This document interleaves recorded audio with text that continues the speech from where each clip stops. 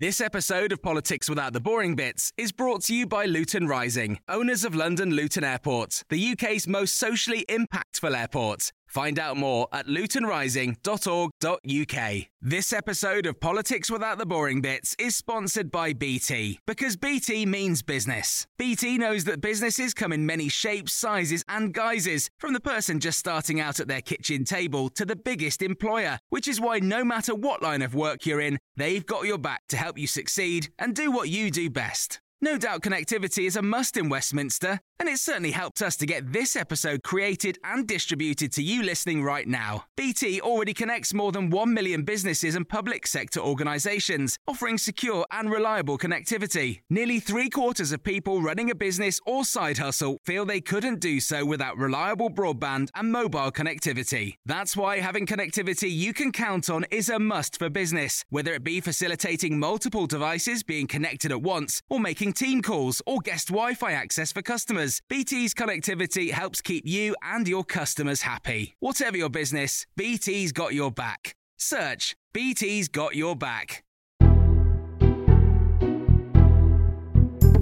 Hello, I'm Matt Chorley, and this is Politics Without the Boring Bits. Coming up today, it's PMQs Unpacked. Patrick Maguire, Times columnist, and Caroline Wheeler, the Sunday Times political editor, join me to pause the action from the House of Commons to analyse the key exchanges between Keir Starmer and Rishi Sunak in real time. Lara Spirit rounds up the best of the rest. And the columnists today, Alice Thompson and Hadley Freeman, on what Kemi Badenoch and Taylor Swift have got in common. And if you like what you hear on the podcast, don't forget you can join me live for Politics Without the Boring Bits on Times Radio, on your DAB radio, your smart speaker, or download the Times Radio app. That's Politics Without the Boring Bits, weekdays from 10.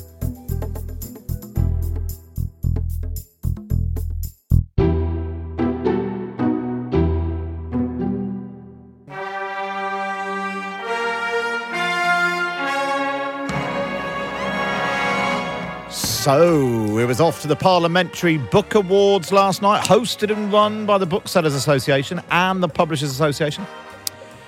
I was hosting it again for the 4th year, I think. We did it the first time during COVID, did it on the radio. Now doing it in person. It's a lovely evening. Mixing independent bookshop owners, who are the loveliest people in the world, publishers of political books, who are the most optimistic people in the world, and MPs who can read. Or at least look at the nice pictures. Speaking of which, nice pictures in my book, Planes, Trains and Toilet Doors, which was nominated. We'll come to that in a minute. Previous winners of these prizes include Fuella Benjamin, Penny Mordaunt and Andrew Mitchell. So if this year's winners play their cards right, this time next year they could be a children's TV presenter, carrying a sword, or making David Cameron's tea. So basically what happens, the publishers enter them in for the awards. They're then shortlisted by the independent bookshops, and then it's voted on by MPs and peers. So I wasn't all that hopeful. Apparently, apart from mine, there were other books published in the last 12 months. Although we are still waiting for Boris Johnson's biography of Shakespeare. Still not got that. Tim Shipman's third book on Brexit. Longer gestation period than an elephant, that book. But apparently it is coming. It is coming. And, of course, Liz Truss's much-anticipated book, The Only Conservative in the Room.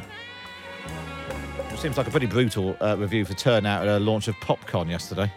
There was a great shortlist last night celebrating memoirs, autobiography, history and fiction. Sadly, Nadine Dorries missed out on being shortlisted, although mainly because they still don't know if the plot is something that she's lost or a highly accurate piece of investigative journalism. We just don't know. Philippa Gregory was shortlisted for her great book, Normal Women, 900 Years of Making History. I mean, it's a nice idea, that, but I think it's a shame to ignore the good work that men have done over the years, but they're just too shy to blow their own trumpets about it. Speaking of which, Alistair Campbell and Rory Stewart were both shortlisted, both absent, though.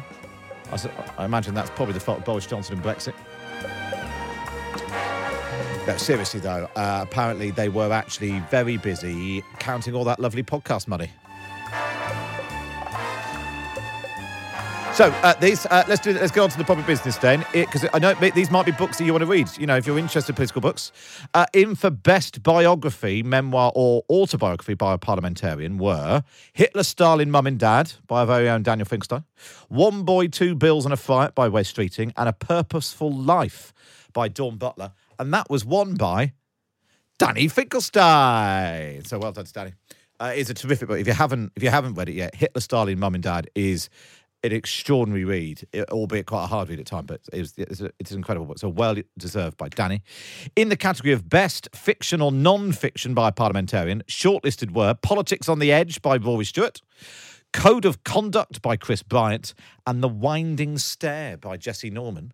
And that one was won by Jesse Norman, his novel The Winding Stair. He wasn't there, apparently. But I know he wasn't there.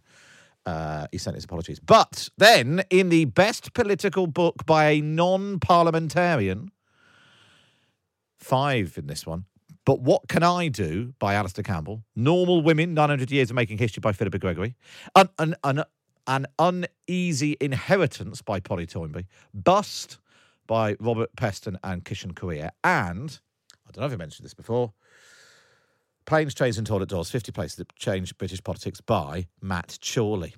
So it fell to, I wasn't allowed to announce the winner of my own category, apparently, because that would have been awkward. So it fell to Dame Margaret Hodge to announce the winner.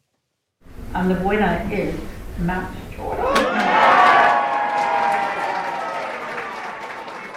Well, it's absolutely extraordinary that I've, won an election, because I'm the only person on the How to Win an Election who's never won an election.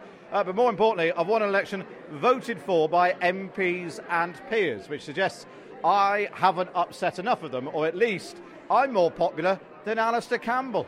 Right, let's dive in then to the drinks reception here in the Houses of Parliament. Let's go and speak to Wes Streeting, who, well, he didn't win. You know, Matt Chorley, the best man won in my category, which was Danny Finkelstein's brilliant book Hitler, Stalin, Mum and Dad, which, as well as being an incredible, moving, inspiring book, also meant as a losing author I couldn't heckle, because you can't heckle a book called Hitler, Stalin, Mum and Dad.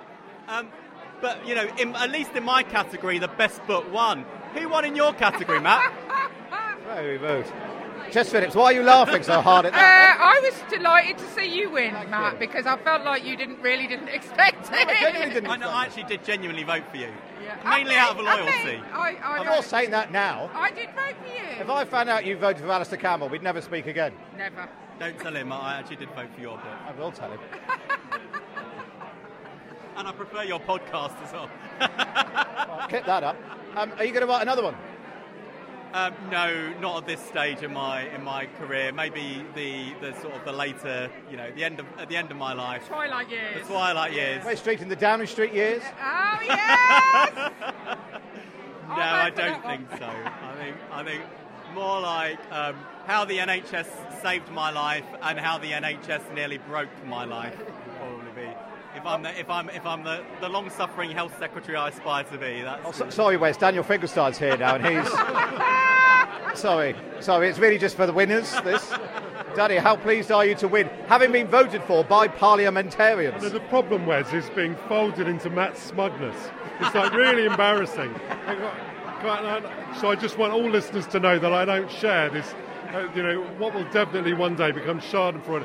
The truth is, I was really thrilled to be nominated with Wes's book because I thought it was brilliant. So to hear Wes say those nice things about the book is like a prize in itself, really. It's really this is all getting a bit insufferable. It's a loving. Well done, everyone. I'd just like to point out to listeners as well, this was a vote by parliamentarians, and only one of us, me and Danny, has actually run an election campaign operation. So I think that, it was clearly a great GOTV operation, let's be honest. And I'm quite glad the result in this was different to any of the election campaigns I ran. This is a great advert for your How to Win an Election. Yeah. He's finally won one. Jess, Wes, Danny, lovely to see you. Oh, there we are. That was fun. Right, better get on with it then. That's enough backslapping. The Columnists. And it's a Wednesday, so we have got Alice Thompson. Alice Morning, is here. Matt. But Robert Crampton is still on his never-ending holiday. Getting browner and browner, I think, isn't He he? would be unrecognisable. When we need any of his fake tans, wouldn't he? Well, he might come back and then he might wear his budgie smugglers, mightn't he? But let's take that thought out of our minds. Instead, we are joined by the brilliant Sunday Times columnist Hadley Freeman. Hadley, how are you? Hi, Matt. Congrats on your win. Very exciting. Thank you. I don't want to go on about it. The most astonishing thing is it's only voted for by MPs and peers, which suggests I've not upset enough of them. No, I think it's very illustrious to have that voting. Do you? Yeah. What an electorate to have won over. And I'm very worried that Nadine Dorris didn't get one for her. Well, I think, maybe they didn't know what category to put it in. Fiction or non-fiction or fantasy or... I think fantasy is quite a good romance. One. Yeah. Futuristic. Children's literature. Anyway, enough of me, Hadley. Let's talk about you. Please, right, you wrote a column at the weekend linking these two. Hello, my name is Kemi Badenoch, and I am the Member of Parliament for Saffron Walden. I'm Taylor. I was born in 1989. That is excellent. Top marks. Who did that? Was that producer Ollie? Right? Very good. Well done, Ollie. So, take us through this then. What have Kemi and Taylor got in common, Hadley?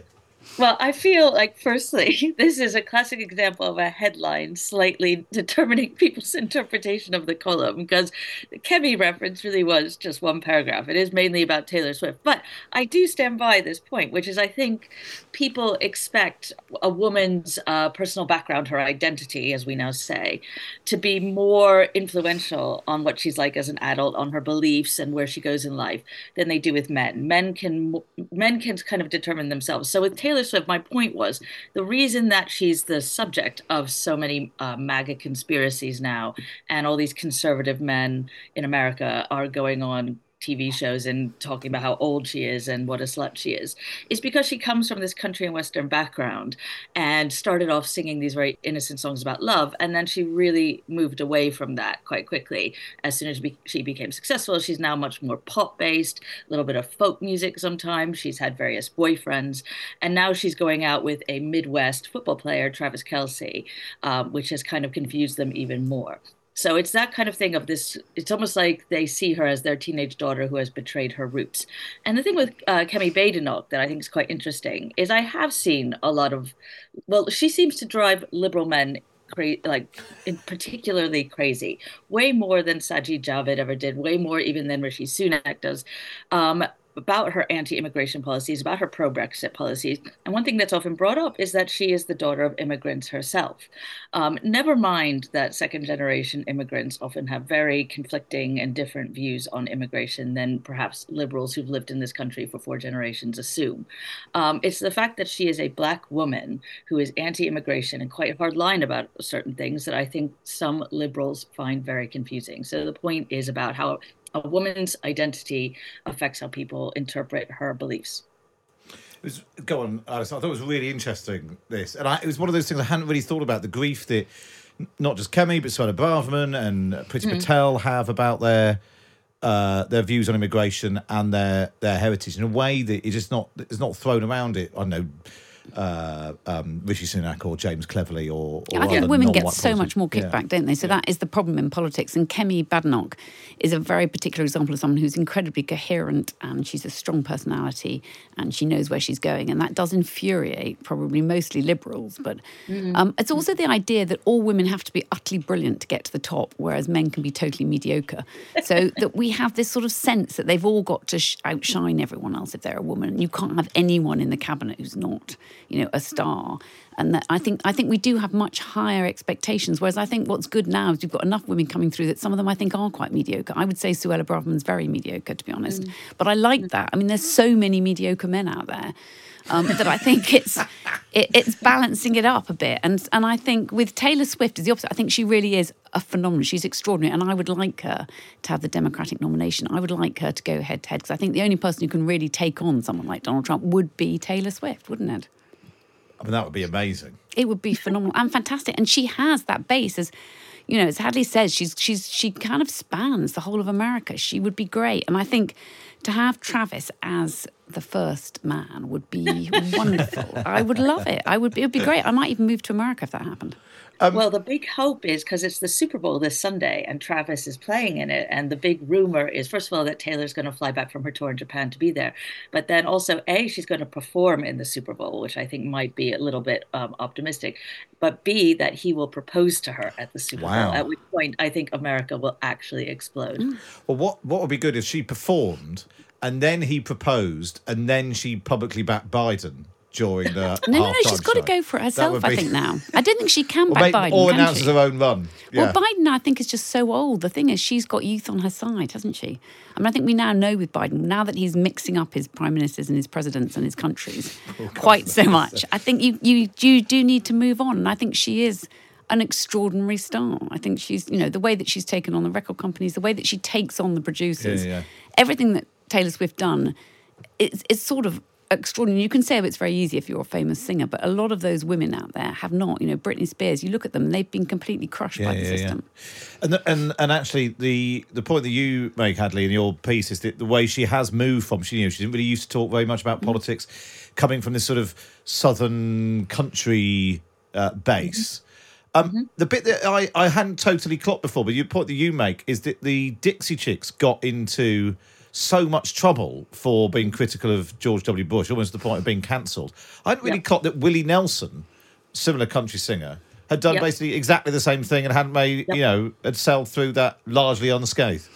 Yeah, and no one cares. And he was a big public supporter for Beto O'Rourke, for example, who's also from Texas, and was very critical of Bush for the anti-gay policies. And no one cared at all. It is really striking, that difference. Yeah, it's it's a great piece. I thought the headline it drew me. Well, I would have obviously read it anyway, Hadley, even with a terrible headline on it, which we sometimes all get on our columns. Let's talk about Joe Biden, as Alice was just saying, who is got in a muddle again. So this time, this was him talking about Emmanuel Macron, but got him confused with Francois Mitterrand, who was the French president who died in 1996. Let's take a listen. I sat down and I said, America's back. And Mitterrand from France looked at me and said, how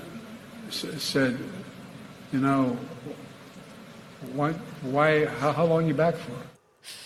He also got France and Germany muddled up there. And then he also, on a separate occasion, appeared to forget the name Hamas. There is some movement, and I don't want to, maybe choose my words. There's some movement. There's been a response from the opposition, but yes, I'm sorry, from Hamas. It is painful. It is quite. I mean, and then there was because remember the thing when he kept shouting, "Is so and so here? Is she here? Is she here?" And she died. The woman, who was the person? I can't remember who it was. And then he stumbled, didn't he? The problem is he just looks like not even a sort of grandparent almost. We're getting on to great grandparent status, aren't we? I mean, that sense that he can't remember anything, that he's muddled. The Germany-France is almost as bad as the Mitterrand Macron, isn't it? That you can't even get your country right. I mean, I think the thing I'd say about Biden is I don't think he wants to run for president. He didn't really want to run for president last time. He did it because he was trying to stop Trump. And the other point is that Trump is at least as rambly and incoherent as Biden at this point. And I feel for Biden. He is kind of being pushed as the only Democrat who can stop Trump. And it's a ridiculous situation how America's gotten itself into this mess, that these two very old men are the only candidates for president. And we can blame Obama for this, for having appointed a quite old man at the time as his vice president. But, by the second term of the Obama presidency, everyone really thought it was going to be Hillary for the next term. So it wasn't such an issue. But I feel like once we get through this election, 2028 is going to be an entirely new open field. And hopefully we will have some 40 and 50-somethings running as we used to do. I mean, the amazing thing is Bill Clinton was president 30 years ago, and he is still younger than Trump and Biden are now.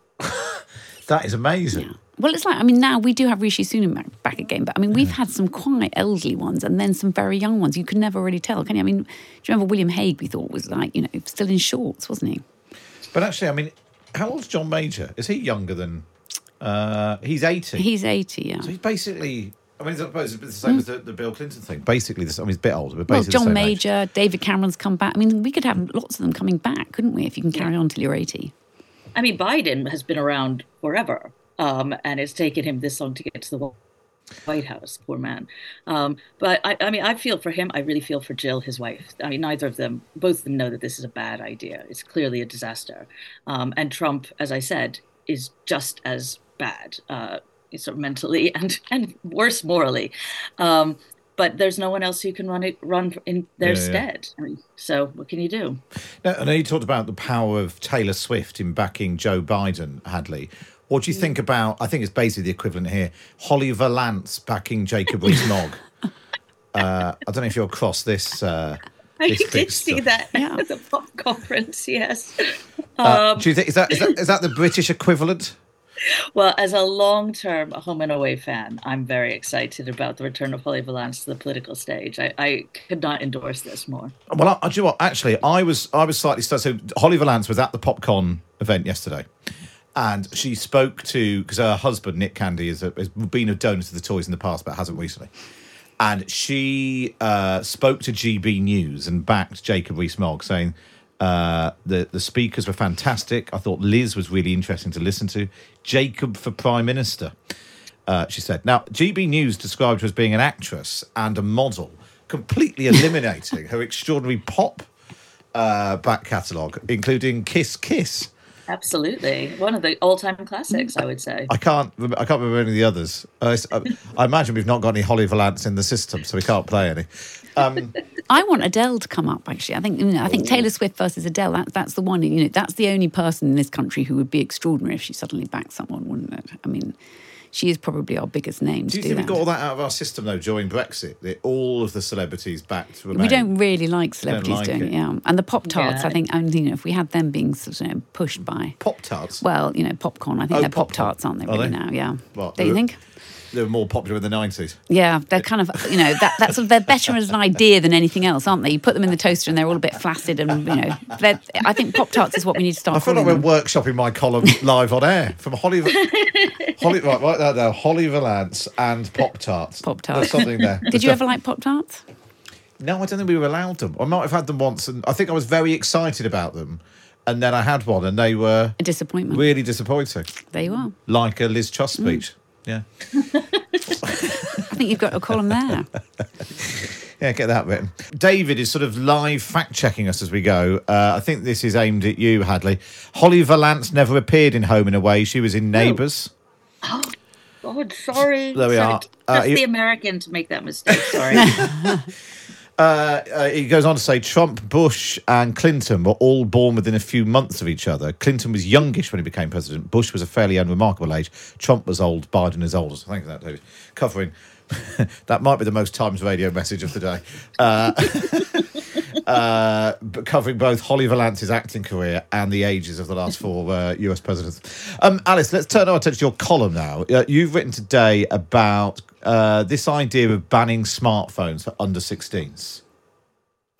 Good idea. I let my children all have smartphones when they got to about 11, and they are now, late teenage. So they were sort of okay. They got the beginning of it. But I do now look at it and think that was a mistake, and that it would be like, it's like handing them out alcohol. This idea that we give them phones and that they get used to them and that they need to understand about technology, which is what I thought at the beginning, I think is wrong, actually. I think they're so addictive. And I think particularly, say, TikTok with young boys, when the algorithms just keep pushing you further and further towards misogynist content. I think if I was a young parent now, I would try and ban them. And I think it's very hard as a parent individually. So I think schools should actually step forward. And I think that, that at the moment they're encouraged to, but they don't have to. And I think that we shouldn't be selling smartphones to children under 16. Well, in fact, we heard at the weekend, because there was another announcement on banning mobile phones in schools at the Toy Conference last year.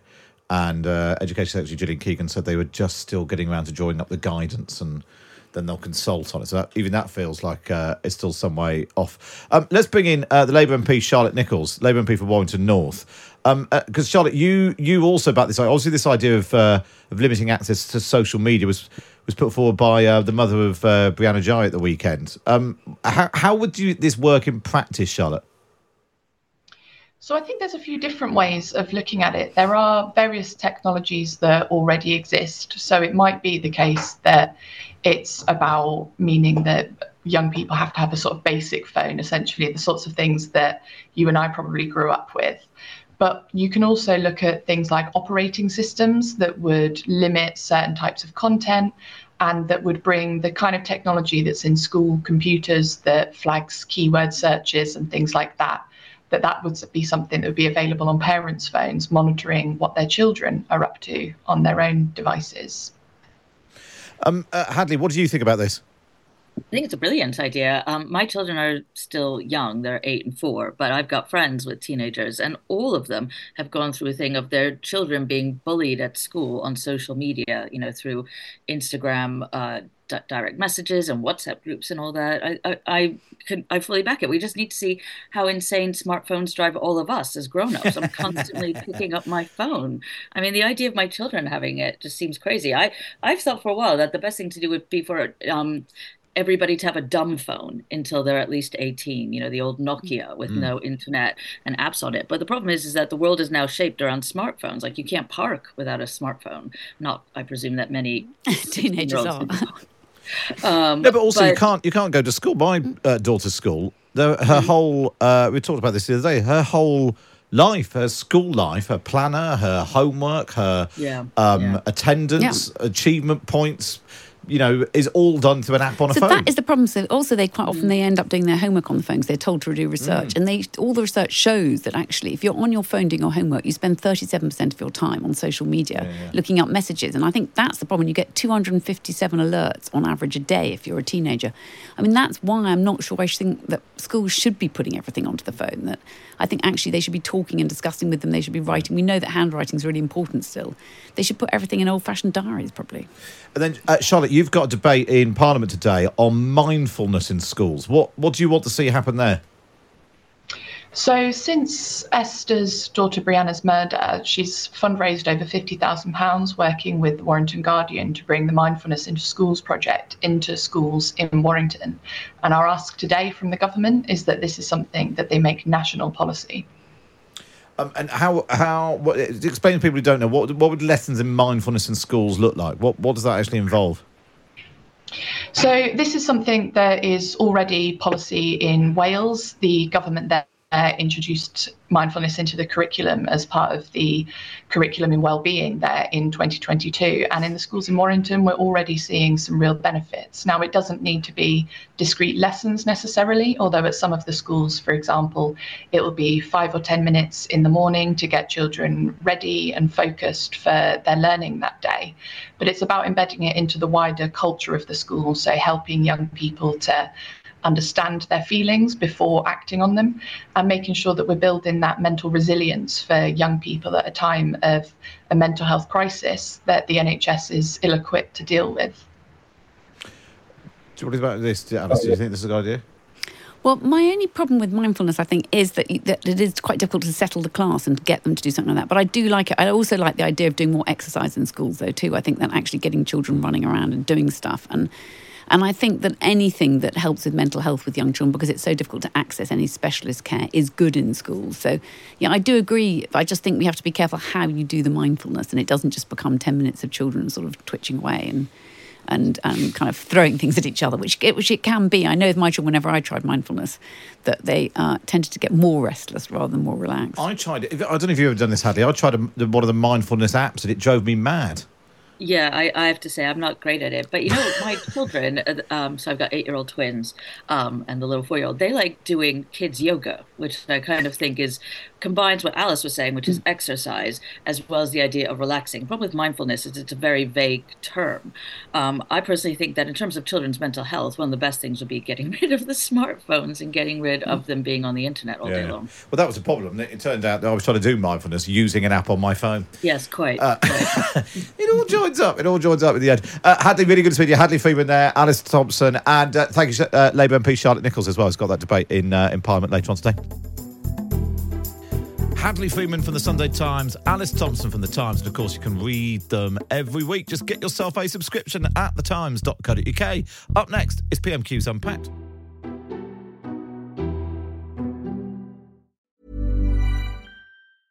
Ready to pop the question? The jewelers at BlueNile.com have got sparkle down to a science with beautiful lab-grown diamonds worthy of your most brilliant moments. Their lab-grown diamonds are independently graded and guaranteed identical to natural diamonds, and they're ready to ship to your door. Go to BlueNile.com and use promo code LISTEN to get $50 off your purchase of $500 or more. That's code LISTEN at BlueNile.com for $50 off. BlueNile.com, code LISTEN.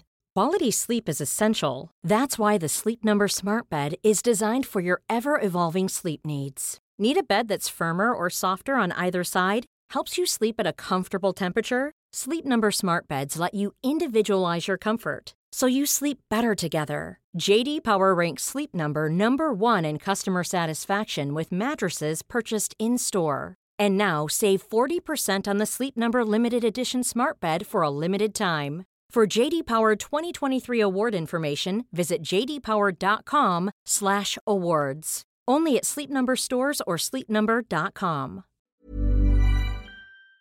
This episode of Politics Without the Boring Bits is brought to you by Luton Rising, owners of London Luton Airport, the UK's most socially impactful airport. Find out more at lutonrising.org.uk.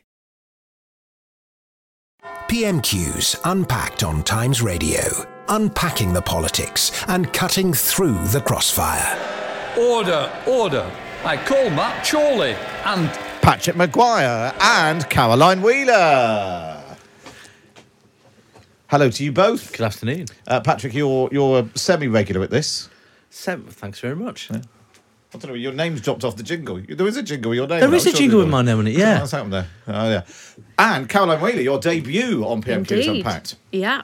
Where would you normally be at this time on a Wednesday? Would you normally be in the press gallery? No, not normally, actually. I religiously used to go to Prime Minister's Questions, but having done it for pretty much 20 years, it kind of has lost its allure a little bit because it very rarely continues news into the Sunday. So try and build it up. It's going to be gripping. It's gripping radio, mate. Caroline and I first worked together in the regional lobby when we did have to go and watch every week. Yeah. Now look at us. Yeah, exactly. Preferring to have lunch, but being here is a complete and utter honour and huge privilege.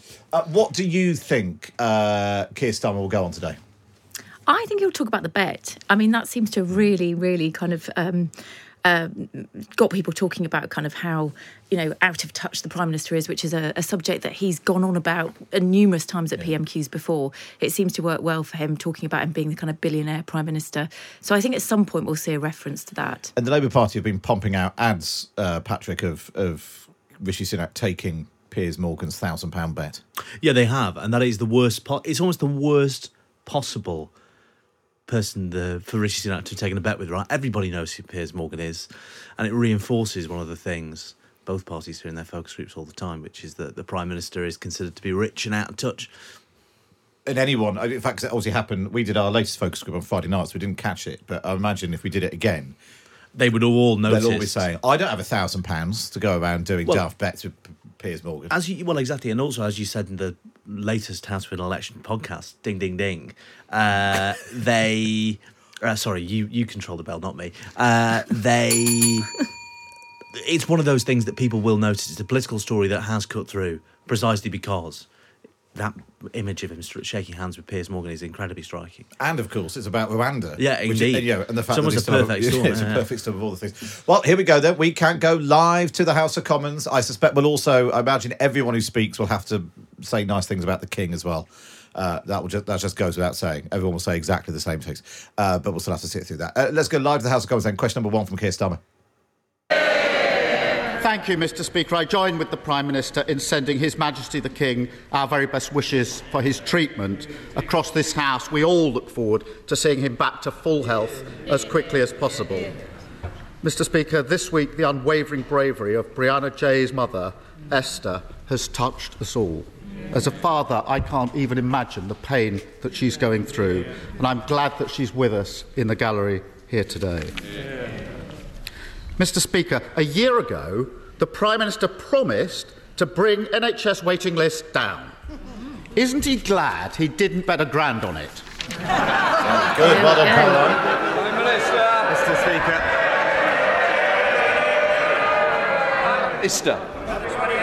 Mr. Speaker, at least I stand by my commitments.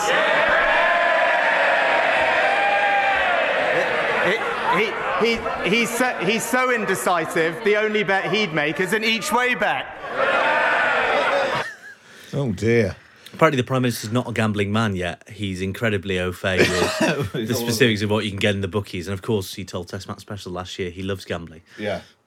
Well, you were right. The NHS waiting list and the bet were going to come up. Whatever workshopping they've done in number 10 about him and an each-way bet, does that work, Caroline? I'm not sure it does. I mean, he's obviously, the thing he said there about, at least I stand by my commitment is obviously a dig about the fact that the Labour Party has spent the last 6 months rowing back from their decision to spend £28 billion on sort of green energy investment. So that's kind of a bit of a jibe there, but I'm not sure it works. I'm not sure that it particularly cuts through. I think the overriding thing people are going to come away from is that we've got a Prime Minister that's bet another wealthy individual a lot of money. And also, there's no point in saying I stick to my pledges if you don't deliver on any of them. And Rwanda being one of them. Rwanda's one, NHS waiting list another one, growing the economy is another one, bringing down debt is another one. It's no point saying, well, I haven't dropped my promises, I just haven't met them. Yeah, it's striking that he could have used that opportunity to much more aggressively restate his commitment to planes taking off within the year, which he didn't really do. There's also a weird thing, and I imagine we might hear something about this. The Treasury have released something called opposition policy costings. The Tory party are tweeting about it. Breaking officials reveal that a key plank of Labour's policy costs double what they claim. Seems slightly weird. Interesting use of civil service resources, yeah. Labour will inevitably say. This page shows the government's costing of opposition policies. Looking at the National Warm Homes Plan. So there we are. They've got a lot more time on their hands than most of us, I think. Clearly. Well, the government isn't doing anything, so they might as well get on with it. Yeah. Get ahead for the autumn. Right, let's go back to the House of Commons then. Now we've got the lame betting jokes out of the way. Where does it go next? We are live on the YouTube channel. Sorry, I've been told off because we haven't said hello to the people who are on the YouTube channel. Candy is in upstate New York. Stephen is in Sleaford. Lou is in Pennsylvania. Tom is checking in from the soggy Solent. Ross is in Guildford.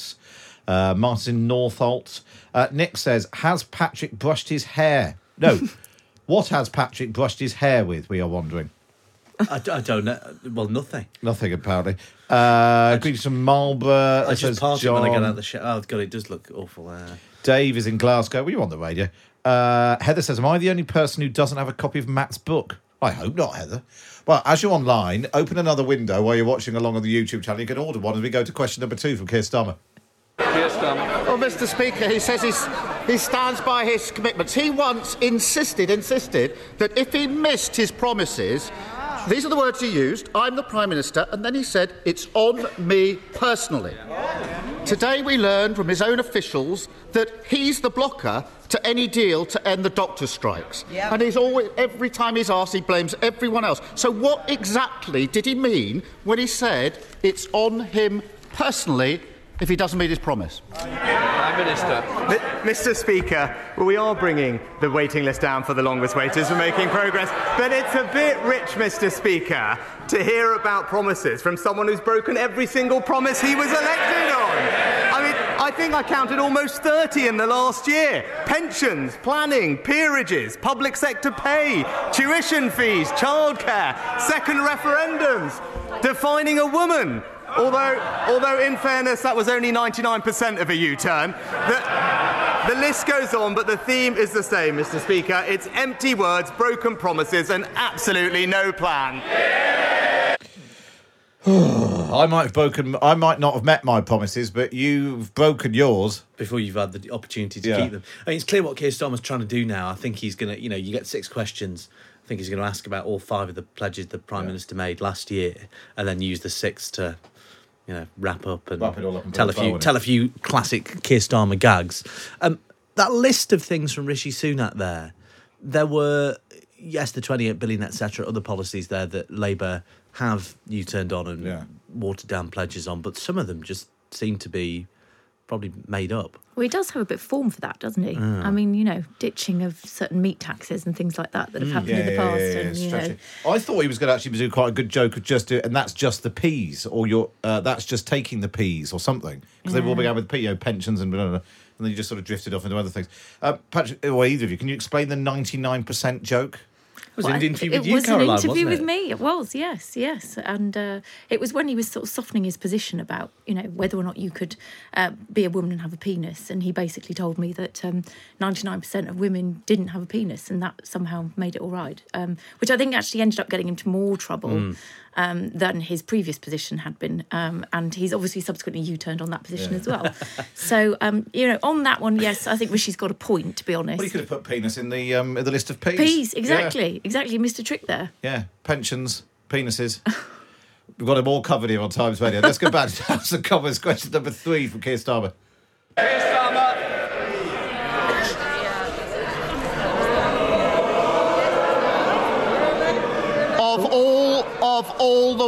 Of all the weeks to say that, when Brianna's mother is in this chamber, shame. Parading as a man of integrity when he's got absolutely no responsibility. Absolute. Of all. Either side. I think the member's getting carried away. Can I just say that our constituents want to hear the questions and they certainly want to hear the answers. They don't want to hear organised barracking. So please, I want no more. Keir Starmer. I think the role of the Prime Minister is to ensure that every single citizen in this country feels safe and respected. It's a shame the Prime Minister doesn't share that. I welcome the fact that he's finally admitted that he's failed on waiting lists in the NHS. I also welcome that he's finally acknowledged the crisis in NHS dentistry. He's calling it a recovery plan after 14 years of Tory government. What exactly does he think the NHS dentistry is recovering from? Prime Minister. As ever, Mr. Speaker, he seems to convene. Certainly not having enough of the front bench either. Please, I want to hear it. That's Lindsay Hall telling the off the election Labour fever, side. I'm hoping, is not coming tomorrow, so let's not behave as though it is. Prime Minister. Well, Mr. Speaker, as ever, he conveniently forgets the impact of a pandemic on NHS dentistry, and it was specifically because of the close proximity nature of dental provision that it was unable to operate as normal throughout the pandemic. That was the recommendation of the medical and clinical experts, Mr. Speaker, which is why inevitably there is a backlog in dental care and the impact that has. But that's why, as my honourable friend, the Health Secretary, will outline later today for the House, we're putting more funding in to provide more NHS provision across the country, on top of plans that will see the number of dental training places increase by 40%, Mr. Speaker. But I would actually just point out, our plans mean that there will be 2.5 million more NHS appointments, which is in fact 3 times more than the Labour Party are proposing. Right, so Keir Starmer clearly very cross about Rishi Sunak making the joke about what a woman is, given that Brianna Jai's family are in the gallery, in the press gallery, in the public gallery, in the Commons, which Keir Starmer's talking about. Will that become a problem, do you think, Caroline? It looked to me, and it's difficult not being there because you can't quite read the room, it looked to me a little bit confected because I don't think that, drawing that kind of attention to that particular case is actually a great thing for Labour to have done either. Well, yeah, they could be accused of playing politics with that. I guess it depends if Esther Guy comes out afterwards and said, tax the Prime Minister for that. Clearly it's a different sort of thing, but it will probably depend on her reaction and if she says anything about what the Prime Minister says.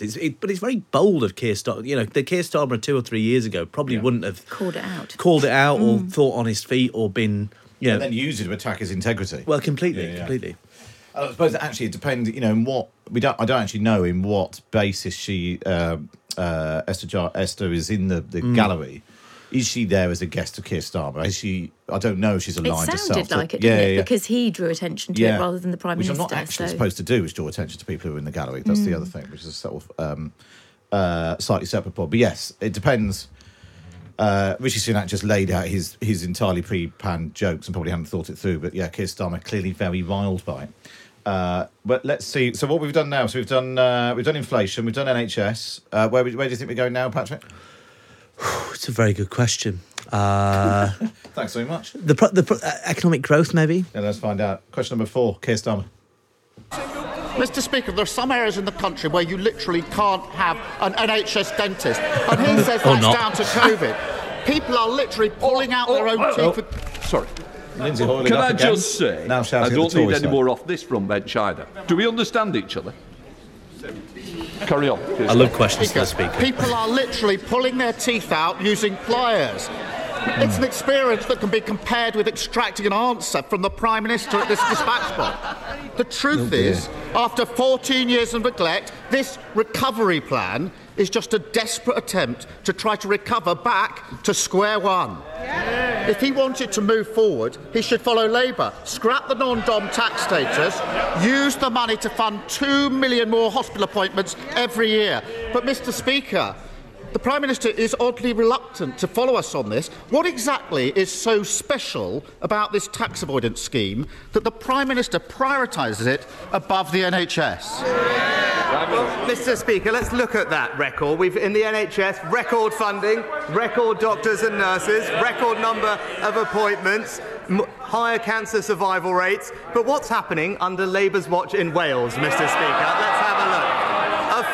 A fifth of people in Wales are currently on a waiting list. Waits of 18 months or more are 10 times higher than that in England, and people are waiting twice as long for an operation. Their failure has sent the Welsh NHS back to square one, and will never let them do that here. Blimey, it's quite a lot to unravel through there. Is that now more interventions from Lindsay Hoyle than questions from the Leader of the Opposition? I think it probably is. A notoriously publicity shy. Is it a mistake for Keir Starmer to keep talking about the government's recovery plan, highlighting that there is a plan? Well, as long as it's not working, yeah, I suppose so. Then it's a quite effective attack, isn't it? You know, because in the same way that Gordon Brown could talk relentlessly about saving the economy or saving the world or saving the banks, as he put it in the space of a single sentence, and you won't be rewarded for it because people didn't feel that the economy had recovered in the same way that the NHS that's the mantra that Labour are kind of adopting now at the moment, is that it's this kind of, do you feel better off now than you did 5 years ago? Or, it's the Reagan mantra from 82. And I think they're going to keep returning to that. They want people to kind of look at it and think, we've had all these years of Conservative government, and actually you haven't got a functioning NHS, you can't get a dentist, you can't get a GP appointment, you're paying more for your mortgages. You know, everything that the Tories have said that they're going to do, they haven't delivered on.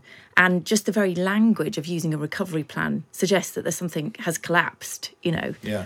And so I think that is quite an effective argument for them. But it's being slightly lost here because of the kind of knockabout. And I think, Rishi bringing Wales into play is quite an interesting thing to do because, those figures are bad in They Wales.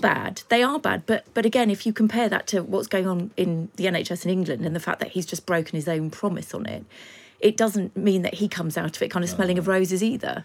No, it's interesting that. And I suppose the attack from Keir Starmer that he's tried to mount in previous weeks is to combine the out of touch thing, the wealth thing, with which people already talked about, with a sort of out of touch with reality. The sort of he's laughing and everything, he's saying everything's okay. And they haven't quite managed.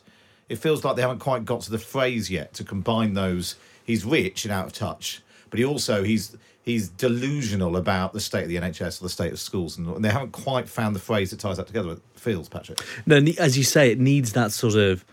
It's sort of Blair used to say, the moment he knew the leaders of the opposition opposite him were doomed was when he could come up with a pithy phrase that summed up the weakness of their approach. For instance, about our Times colleague William Hague, he said, sort of good at jokes, but useless at everything else. And you don't feel Labour have quite nailed their attack on the Prime Minister. Not that that's a election losing issue at all, but in terms of narrative, in a week where Labour have struggled to nail their narrative on their own policies, it's something that they could definitely improve on.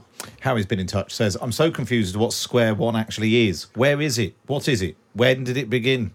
The problem is people would quite like to go back to square one if square one is, before the past 13 years. And their diagnosis is, well, it's time for a change. And as Caroline says, they don't feel better off than they did 13 years ago. If there's a certain type of person who's going to vote Labour who would think, not having the pandemic, not having Brexit, not having austerity. I mean, there's obviously that parallel universe doesn't exist, but it's probably not the terrible situation that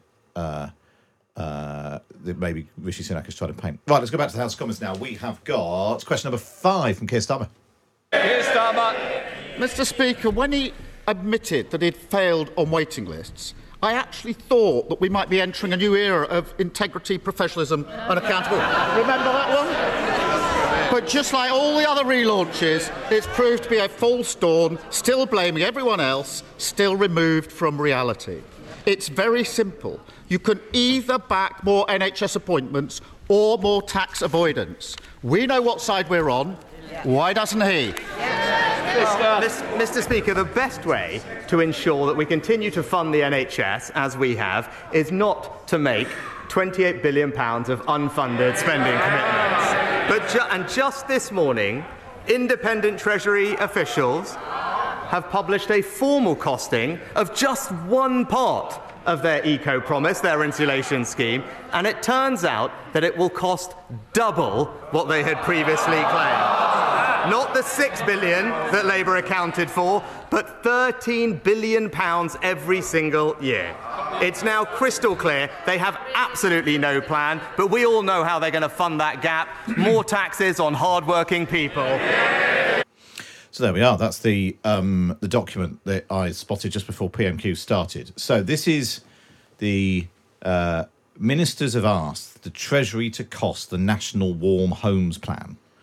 And they say this page shows the government's costing of opposition policies. Successive administrations have accepted that since departments provide factual answers to MPs and peers about the cost of identifiable changes in activities or benefits, there's no objection to officials providing ministers with similarly factual information about clearly identified opposition policies. Is this actually a row that the government want to have, the Tories want to have, Caroline, because then everyone will be talking about Labour's figures, and even if it's a row about whether or not they should be getting the Treasury to do it, it just makes a story about Labour's 28 billion again. Yeah, because they want to persuade us all that Labour thinks it's got a magic money tree, and that we're back to the kind of arguments that we had when Jeremy Corbyn was the leader of the opposition. So they are very focused on trying to kind of suggest that they've got uncosted, unfunded plans all the time. I mean, what's quite interesting about this is really where Keir Starmer comes about it, and where his whole thrust of questioning has come from, is that he's furious about the fact that the government keep promising things and then not delivering on it, because he actually thinks that that is what's undermining trust in our politics. But actually, sadly, what's happened is, because of what's happened with the 28 billion, that's now opened Labour up to the same accusations and criticisms. When actually, when you talk to people in the Labour Party, what they're actually saying is one of the reasons why they're kind of rowing back from this is because they don't want to make a commitment to something that they then can't deliver and fall into the same trap that the Tories have done. But you're absolutely right. I mean, it feels like we're in kind of Groundhog Day, where we were with Brexit some time ago, with, the Treasury being dragged in to cost what Brexit was going to cost us, and sending out leaflets to homes and sort of, raising sort of spurious figures about all of this. And that may end up being the kind of sideshow that we get after this, actually. Interesting point someone's just made on the YouTube channel watching along with us. Rishi Sunak is trying to argue simultaneously, you have no plan, and your plan is going to cost billions more. So again, we were talking about Labour haven't really nailed their attack on the Tories. The Tories can't quite work out, is Keir Starmer a man with no plan, or is he a dangerous, overspending socialist who's going to ruin Britain? Well, it's a cake and eat it thing, isn't it? It's very cakeist. Boris Johnson would very much admire this line of attack, and the 28 billion is an interesting case in point. And that question, by the way, and those Treasury figures are clearly designed to punch that bruise, just as the Labour Party wrings its hands and decides when exactly to announce that number is going, and that's being played out very publicly at the moment.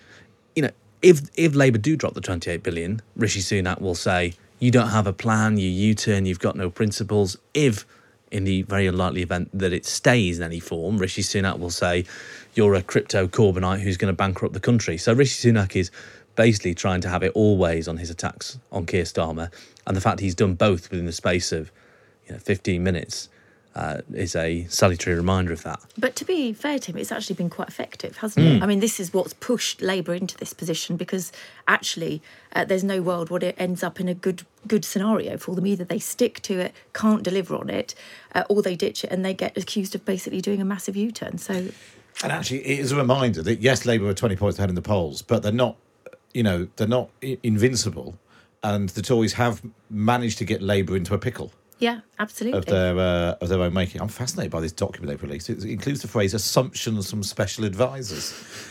So they've read an interview that Keir Starmer's done with the Mirror, and then they've come up with their own assumptions of what that means, and then they've come up with a big figure for what it costs.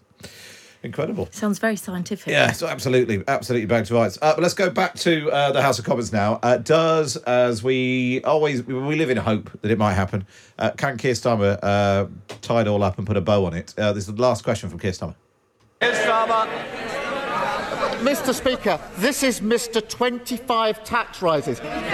He's literally the country's expert on putting taxes up, and he thinks he can lecture everyone else on the economy. Last week, he and his MPs were laughing at someone whose mortgage had gone up £1,000 a month.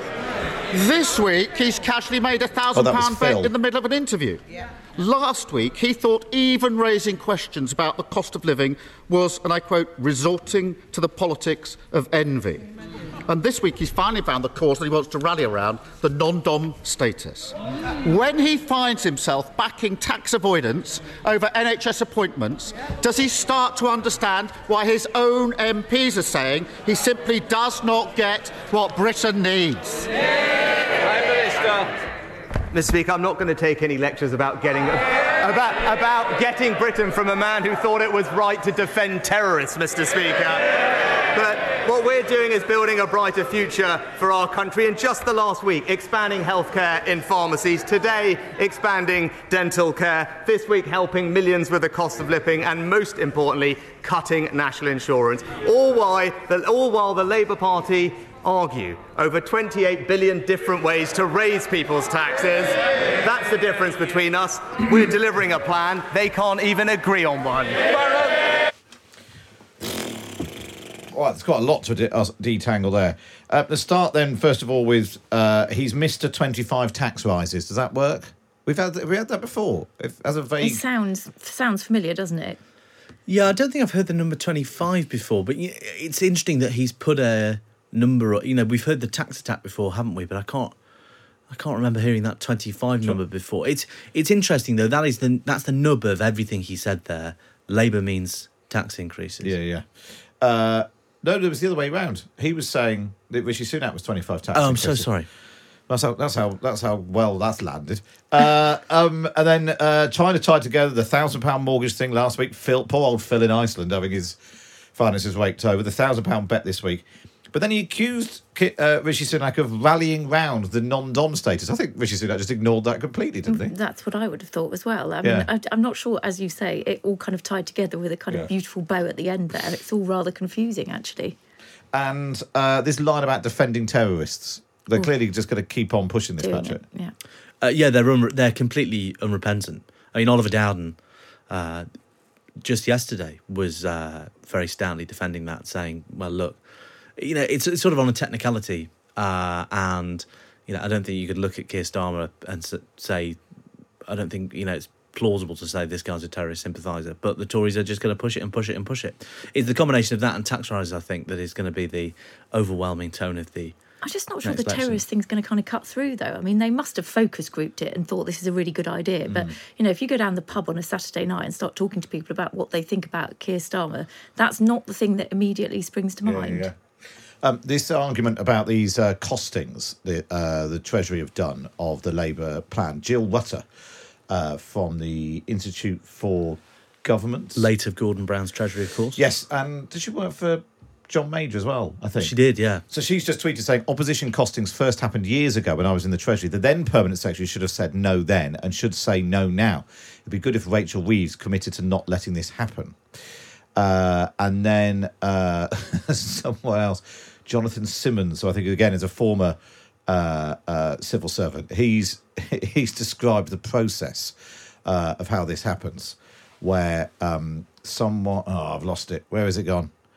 He basically said that... so he obviously, as a civil servant, would be asked to do opposition costings. OK, so let's assume this policy will work by uplifting teacher pay by 25%. OK, but that means, no, run me the numbers. OK, it's going to come out very expensive, but I don't think it's realistic because, cheers, got it, smash cut to this week's PMQs. That was basically it. Like any attempt to say, yeah, but that's not going to really happen. And Jill says, part of the deal when the Treasury agreed to do it was that SPADs would make the assumption. So that's why it says. So it's mad. So Conservative political appointees interpret the Labour Party policy and then ask the Treasury to run the numbers on it, and then they release the numbers and say, oh, it's expensive. It does look a bit kind of back of the fag packet, doesn't it? Putting it mildly. Yeah, and presumably as well, because this is to do with insulating homes to bring them up to a better level. Presumably, with any other policy, you'd have a pot of money and you'd do as many homes as you could before the money ran out, rather than doing all of the homes regardless of the cost. I think that is Labour's policy, though. What? Do all the homes regardless of the cost? Well, not regardless of the cost, but that's their ambition to insulate every home. Yeah, 19 million homes over 10 years. But don't forget, it would be subject to their fiscal rules. Everything you keep forgetting that caveat. To be fair to Ed Miliband, that is the case. Well, who do we think won that? I think it was a score draw. I think, by the way, though, I mean, not that, regular disclaimer applies that what's going on Westminster Twitter is not necessarily a guide to what the public will notice, but every MP and every lobby journalist I can see is having a go at the Prime Minister over his comments on transgender people. Yeah. Interesting that the Henry Zeffman, later of this parish, now the BBC, says, as far as I could tell, Esther Jai was not in the public gallery for Rishi Sunak's comment about Keir Starmer's position on trans people at PMQs. She arrived about 15 minutes in and was there just now when a Labour MP called on Sunak to apologise to her. So what Keir Starmer said wasn't quite accurate, but I think the Prime Minister will come under huge pressure to apologise. And it'll be interesting to see whether he does or not, because CCHQ clearly do think this is a wedge issue with which they can attack the Labour Party. And that probably will end up being a bigger story than these made-up numbers that they've released. Lara Spirit will round up the best of the rest, and if it has come up again in some of those later questions, we'll do that next here on Times Radio. Politics without the boring bits. Matt Chorley on Times Radio. Whoa! Vauxhall are having a special event from the 14th to the 29th of February with an extra £500 saving on petrol cars. Really? What about electric? Wow! An extra £2,000 allowance on electric cars with 4.9% APR representative. Including new Corsa? Yes. Astra? Yes. Mocha? Yes. Hey, where are you going? Vauxhall Retailer.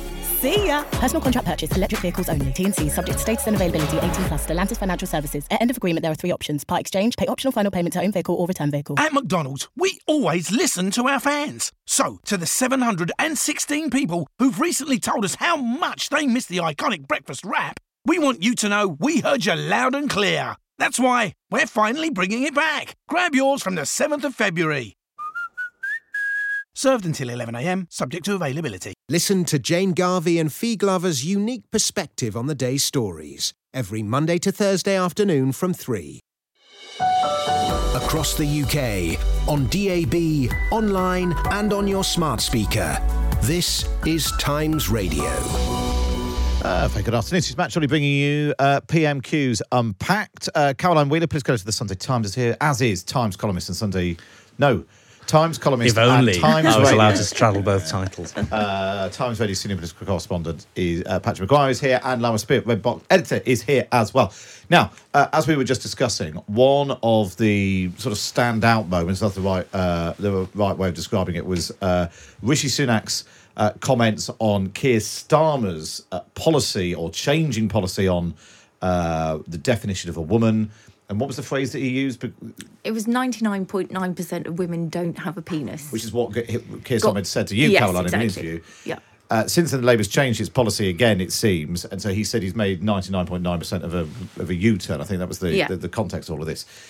Keir Starmer got very cross about it because he thought Brianna Jai's mother, Esther, was in the gallery, which is what he'd already told the House. It seems that she wasn't, but this has now been raised by a Labour MP, Liz Twist, in the comments. Let's listen to that. Thank you, Mr Speaker. And may I take the opportunity to ask the Prime Minister if he will consider apologising to Brianna Gray's mother for his insensitive comments. But turning to my question, the independent report into Teesworks, released last Monday, throws up more questions than it answers. And it's vital that we now have a National Audit Office investigation. The report was scathing and said there is insufficient transparency to offer evidence of value for money. Shouldn't the government lead by example, and will the Prime Minister finally release details of his conversations surrounding Teesworks, as he was asked to do twice last year? Minister. Mr Speaker, I think the Honourable Lady was talking about the report in Teesworks, as far as I could see, and what that report noted was that the pace and scope of the regeneration had a wide-reaching positive impact on the local economy, and of course it was an independent external report. It makes it clear that there's no evidence of corruption or illegality, and the government will of course respond to the recommendations in the report as soon as possible. So lots of shouting there, calling for an apology. Patrick, you've been following the sort of social media reaction of this is pretty massive. I mean, it is all anybody in Westminster is talking about, and it'll be the first thing. So listeners may not be aware that immediately after PMQs, the entire press gallery, which is on a very rare occasion full for these things, decamps to the room behind the press gallery, behind the Commons chamber. The Prime Minister's press secretary and official spokesman come up, and the first thing anybody will ask is the Prime Minister sorry? What's the Prime Minister going to say to Esther Jai? What would the Prime Minister say to Esther Jai? And everybody will be writing that story up this afternoon. So it's not just that, Twitter is outraged, although lots of MPs have taken to social media to complain. It is very clearly what our colleagues in the press gallery will ask about. And the Rishi Sunak's sort of refusal to offer that apology. To even acknowledge Indeed, completely. Yeah. Well, means that it'll just run. No. Well, I thought it was interesting. He put it down to a procedural. He sort of implied that there was a procedural reason why he couldn't answer that question. He beckoned to her, didn't he, and said that I thought the question was about Teesworks, as if he wasn't permitted to respond to that in any way, which of course I don't think is true. Why he doesn't worry too much about answering the questions in exactly. other contexts. At the very end of Prime Minister's questions, which is happening as we speak, Rishi Sunak apparently praised Esther Jai, Brianna Jai's mother, for showing the very best of humanity. Whether that's enough to put a lid on this. Can we try and find that? Is another question. If the other thing, Caroline, bluntly, being completely cynical, there's not a lot of political news around today. No. And this row dropping, PMQs rarely produces a standalone story of its own. The fact that the whole country's been following this terrible story, the murder of Brianna Jai, the fact her mother was in the gallery, albeit missing the actual exchange there. She was, it looks like from the footage, sitting above Rishi Sunak because Keir Starmer was sort of pointing at her while he was not answering those questions. This could become quite a big bomb for Rishi Sunak. Yeah, partly because, as you so rightly said, there's not much to compete with this particular story, and it has been one of the biggest stories that we've seen over the last week, breaking across all our sites. So, yeah, it could be a problem. I mean, I think he will stand by the fact that it was probably a scripted answer, and, he has to respond very quickly, as I'm sure you can imagine. He's asked questions on a huge variety of subjects. You can probably see if you watch it on television, he has that clip folder in front of him where he kind of reads out almost scripted answers about what he expects to come up. So it will have come kind of out of the blue to him, but you would have thought he could be a bit more agile in that situation. Well, it's interesting. That's twice in a week Rishi Sunak's defence would be, I was put in the spot, I was put under pressure, and I didn't know what to do, essentially. Yeah. What was it last week? Well, no, Piers, that was his response to the Piers Morgan thing, which was, I was ambushed in an interview. Easily ambushed. Well, and that is not sort of a convincing defence of the Prime Minister. Also, you've got to give credit to Keir Starmer here, who is often criticised for not being fleet of foot and not being a particularly agile and imaginative Commons performer. That was entirely impromptu, his decision, and it was a snap political judgment, and it has elevated that exchange to the biggest story of the day. If Keir Starmer had not said that, we would not be talking about it now. Yeah. Okay, I think we've got the finally right at the end of PMQs. This is Rishi Sunak. Because those, Mr. Speaker, are the values of this Conservative government. And Mr. Speaker, I could just say also to Brianna Gray's mum, who is here, as I've said earlier this week, what happened was an unspeakable and shocking tragedy, Mr. Speaker. And as I said earlier this week, in the face of that, for her mother to demonstrate the compassion and empathy that she did last weekend, I thought demonstrated the very best of humanity in the face of seeing the very worst of humanity, and she deserves all our admiration and praise for that. So, just to fill in the background of that, he was actually asked by Vicky Foxcroft, Labour MP, about why there's not a disabilities minister, and he pivoted into that. So clearly, he knows he's got this one wrong, Colour. Yeah, definitely. I mean, I don't think that those two things are kind of naturally interlinked, are they? So clearly he's realised he's made a boo-boo. I mean, perhaps he can hear some of the noise behind him. He may have been tapped on the shoulder, potentially by one of his aides or one of the whips, saying, I think you should possibly look at this. But he's clearly got, from the kind of reaction that he's had, that he needed to kind of say something on the record that was in some way, showing some compassion towards what's happened to her family. I don't know, I've slightly misheard. Did he also say Brianna Gray? I think he's got a name wrong as well, which isn't in the mopping up apology. In fairness, both of them got the name wrong. So, it's not been a great day for pronunciation, but it's probably worse. Well, we'll see how that unfolds. Lara, in terms of other backbench questions, what else was of particular interest? So I picked this one for Patrick. Because it is mentioning a fabled Labour hero, and it is from Alan Cairns, a Conservative MP for a Welsh constituency, talking about the attack line that you hear a lot about Labour-run NHS in Wales, and saying something which I think some Labour figures are going to be very unhappy about, one particular historical Labour figure about. So have a listen. Ooh. Speaker, for 27 years, constituents across the Vale of Glamorgan and across the whole of Wales sadly have to wait longer to see a doctor, longer for an ambulance, longer at A&E and longer for an operation than patients in England. There are 24,785 patients in Wales waiting longer than 2 years for an operation. That number in England is 227. Does my right honourable friend agree that Aneurin Bevan will be turning in his grave on the fact that you can't trust Labour with the NHS? Well, Mr. Speaker, my right honourable friend is absolutely right. Whereas here in England we have a plan when it comes to education, where we're marching up the league tables and we have virtually eliminated those waiting the longest amount of time. But in Labour-run Wales, as he said, education rates are falling and waiting lists over 18 months are more than 10 times higher than here in England. It's crystal clear we should stick to our plan for a brighter future and not go back to square one with Labour. Oof. Nick Thomas-Symonds, the shadow Cabinet Office Minister and biographer of Nye Bevan, will be absolutely furious to hear his name taken in vain.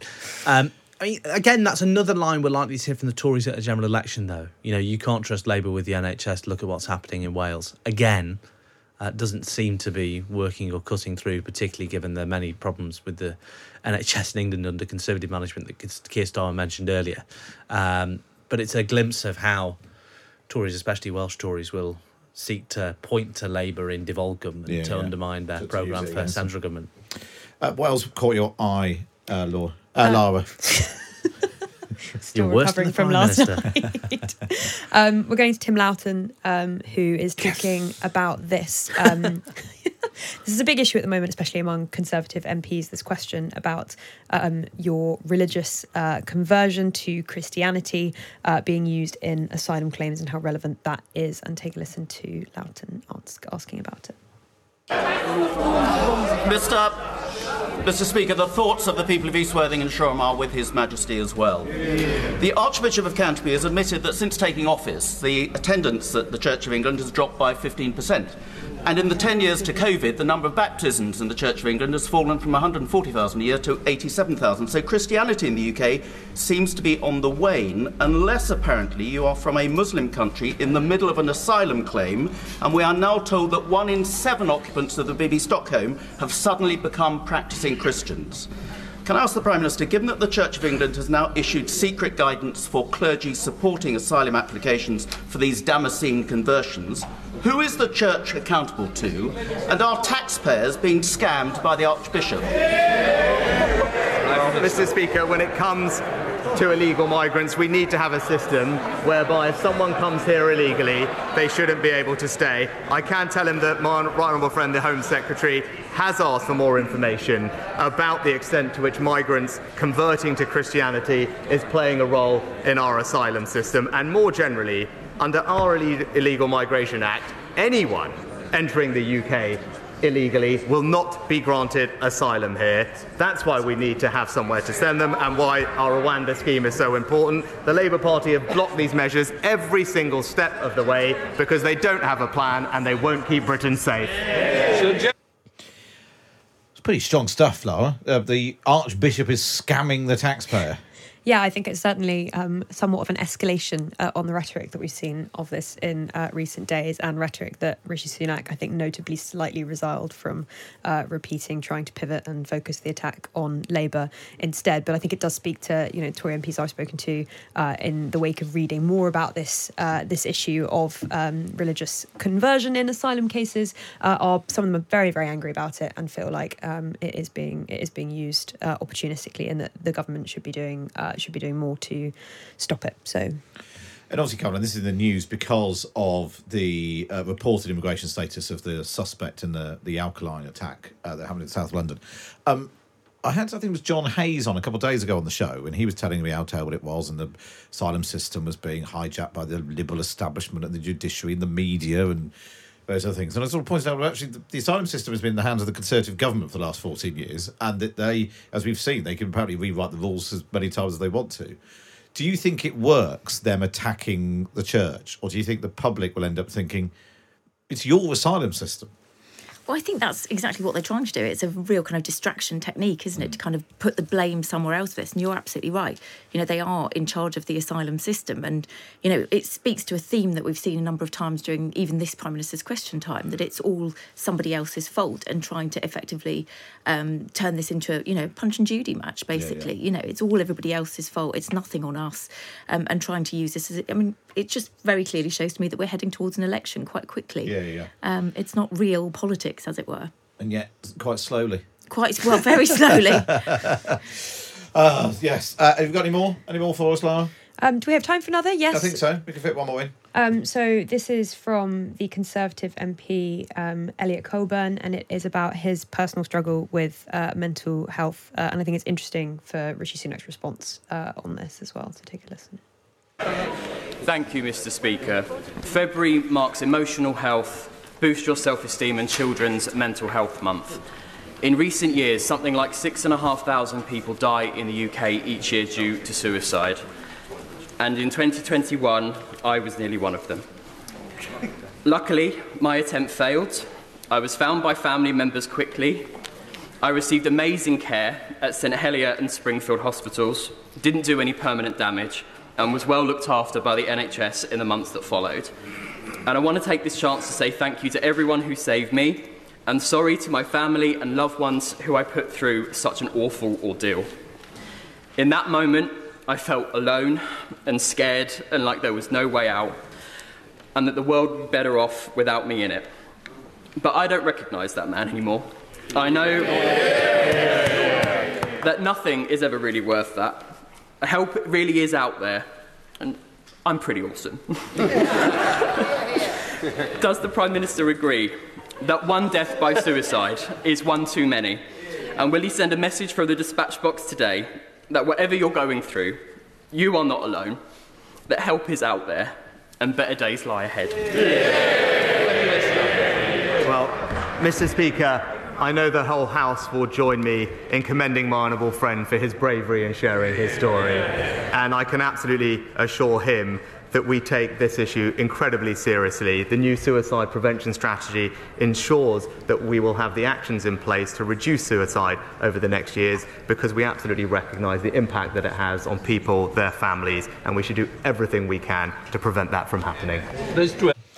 Well, it's a nice, thoughtful question. Pretty extraordinary. I don't think Elliot Coburn's spoken about that before. He was elected as Conservative MP in Carl Sholton and Wallace in 2019, and he was saying that was in 2021, so it was while he was an MP.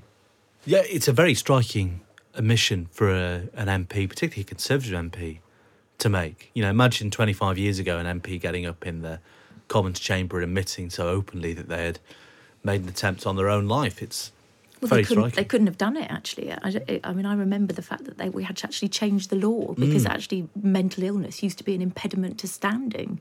as an MP. And they changed that not that long ago. So actually, it just would not have happened. Yeah. Well, it's good that and he was making the point that it is emotional health, boost your self-esteem in Children's Mental Health Month. So that all those things are happening in February. So that's why he wanted to speak out. And Rishi Sunak responding with a similar tone, probably a better tone than he has in other parts of PMQs today. Well, that's all we've got time for, I think. But Lara, thank you for that. Lara Spirit, Patrick Maguire, Caroline Wheeler. No doubt the row over Rishi Sunak mocking Keir Starmer's stance on transgender will rumble on for the rest of the day. He's been accused of, because the mother of murdered transgender teenager Brianna Ghey was in Parliament today, arrived during the course of PMQs. Lots of MPs crying out shame at Rishi Sunak for mocking Keir Starmer's changing position on transgender rights. And then later on, Rishi Sunak paying tribute to Brianna Ghey's family. Presumably in a hope of removing some of the sting from that criticism. Right, that's quite enough for this week on PMQ's Unpacked. They won't be here next week because MPs are off for a mini break, as am I. Patrick Maguire will be looking after you next week. PMQ's Unpacked returns in a fortnight. But for now, from me, Matt Chorley, it's goodbye.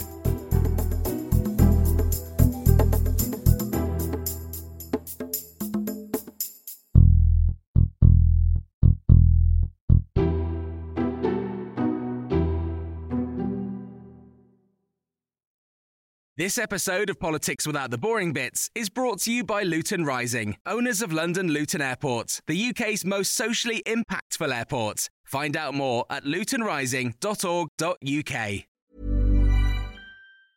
Small details are big surfaces. Tight corners are odd shapes. Flat, rounded, textured, or tall. Whatever your next project, there's a spray paint pattern that's just right. Because Rust-Oleum's new Custom Spray 5-in-1 gives you control with 5 different spray patterns. So you can tackle nooks, crannies, edges, and curves without worrying about drips, runs, uneven coverage, or anything else. Custom Spray 5-in-1. Only from Rust-Oleum.